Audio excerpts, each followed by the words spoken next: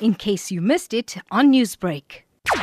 The Lilizelas have been growing in stature over the last few years, and they firstly start in the regions, and they award a Lilizela to the regional winners, and then those regional winners go forward into the national competition, which is held, which obviously evaluates hospitality outlets, hotels, B&Bs, lodges, etc.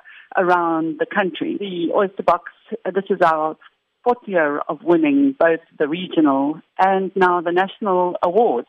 Now, we do know that this awards is dubbed the Oscars of the tourism industry. So with Durban fast becoming one of the leading tourism destinations in the world, in terms of the categories here, what does the awards cater for? The categories are lodges, B&Bs, tour guides, hotels. One of the, big achievements of Lilizela in the last 2 years specifically is expanding the categories so that more and more people who are active in the hospitality sector have a chance of showing who they are and what they're doing, because, it's very hard if you're a small operator to compete against a 5-star or 4-star hotel or a chain of hotels.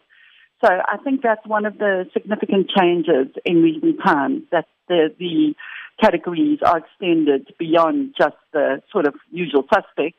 Looking at the city of Durban, the festive period now beginning in a short while, following on from this Lilizela Awards, what would be the key tourism inputs that have sort of been highlighted through this awards to the port city of Durban?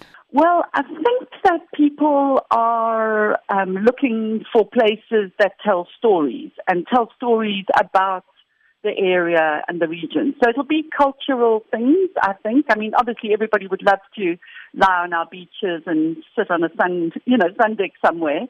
But I do think that there's an increasing interest in going to things like, for example, in this year of the Mandela Centenary, I think going to things like the capture site, to Inanda, to the Gandhi settlement, to Umhlanga Seminary.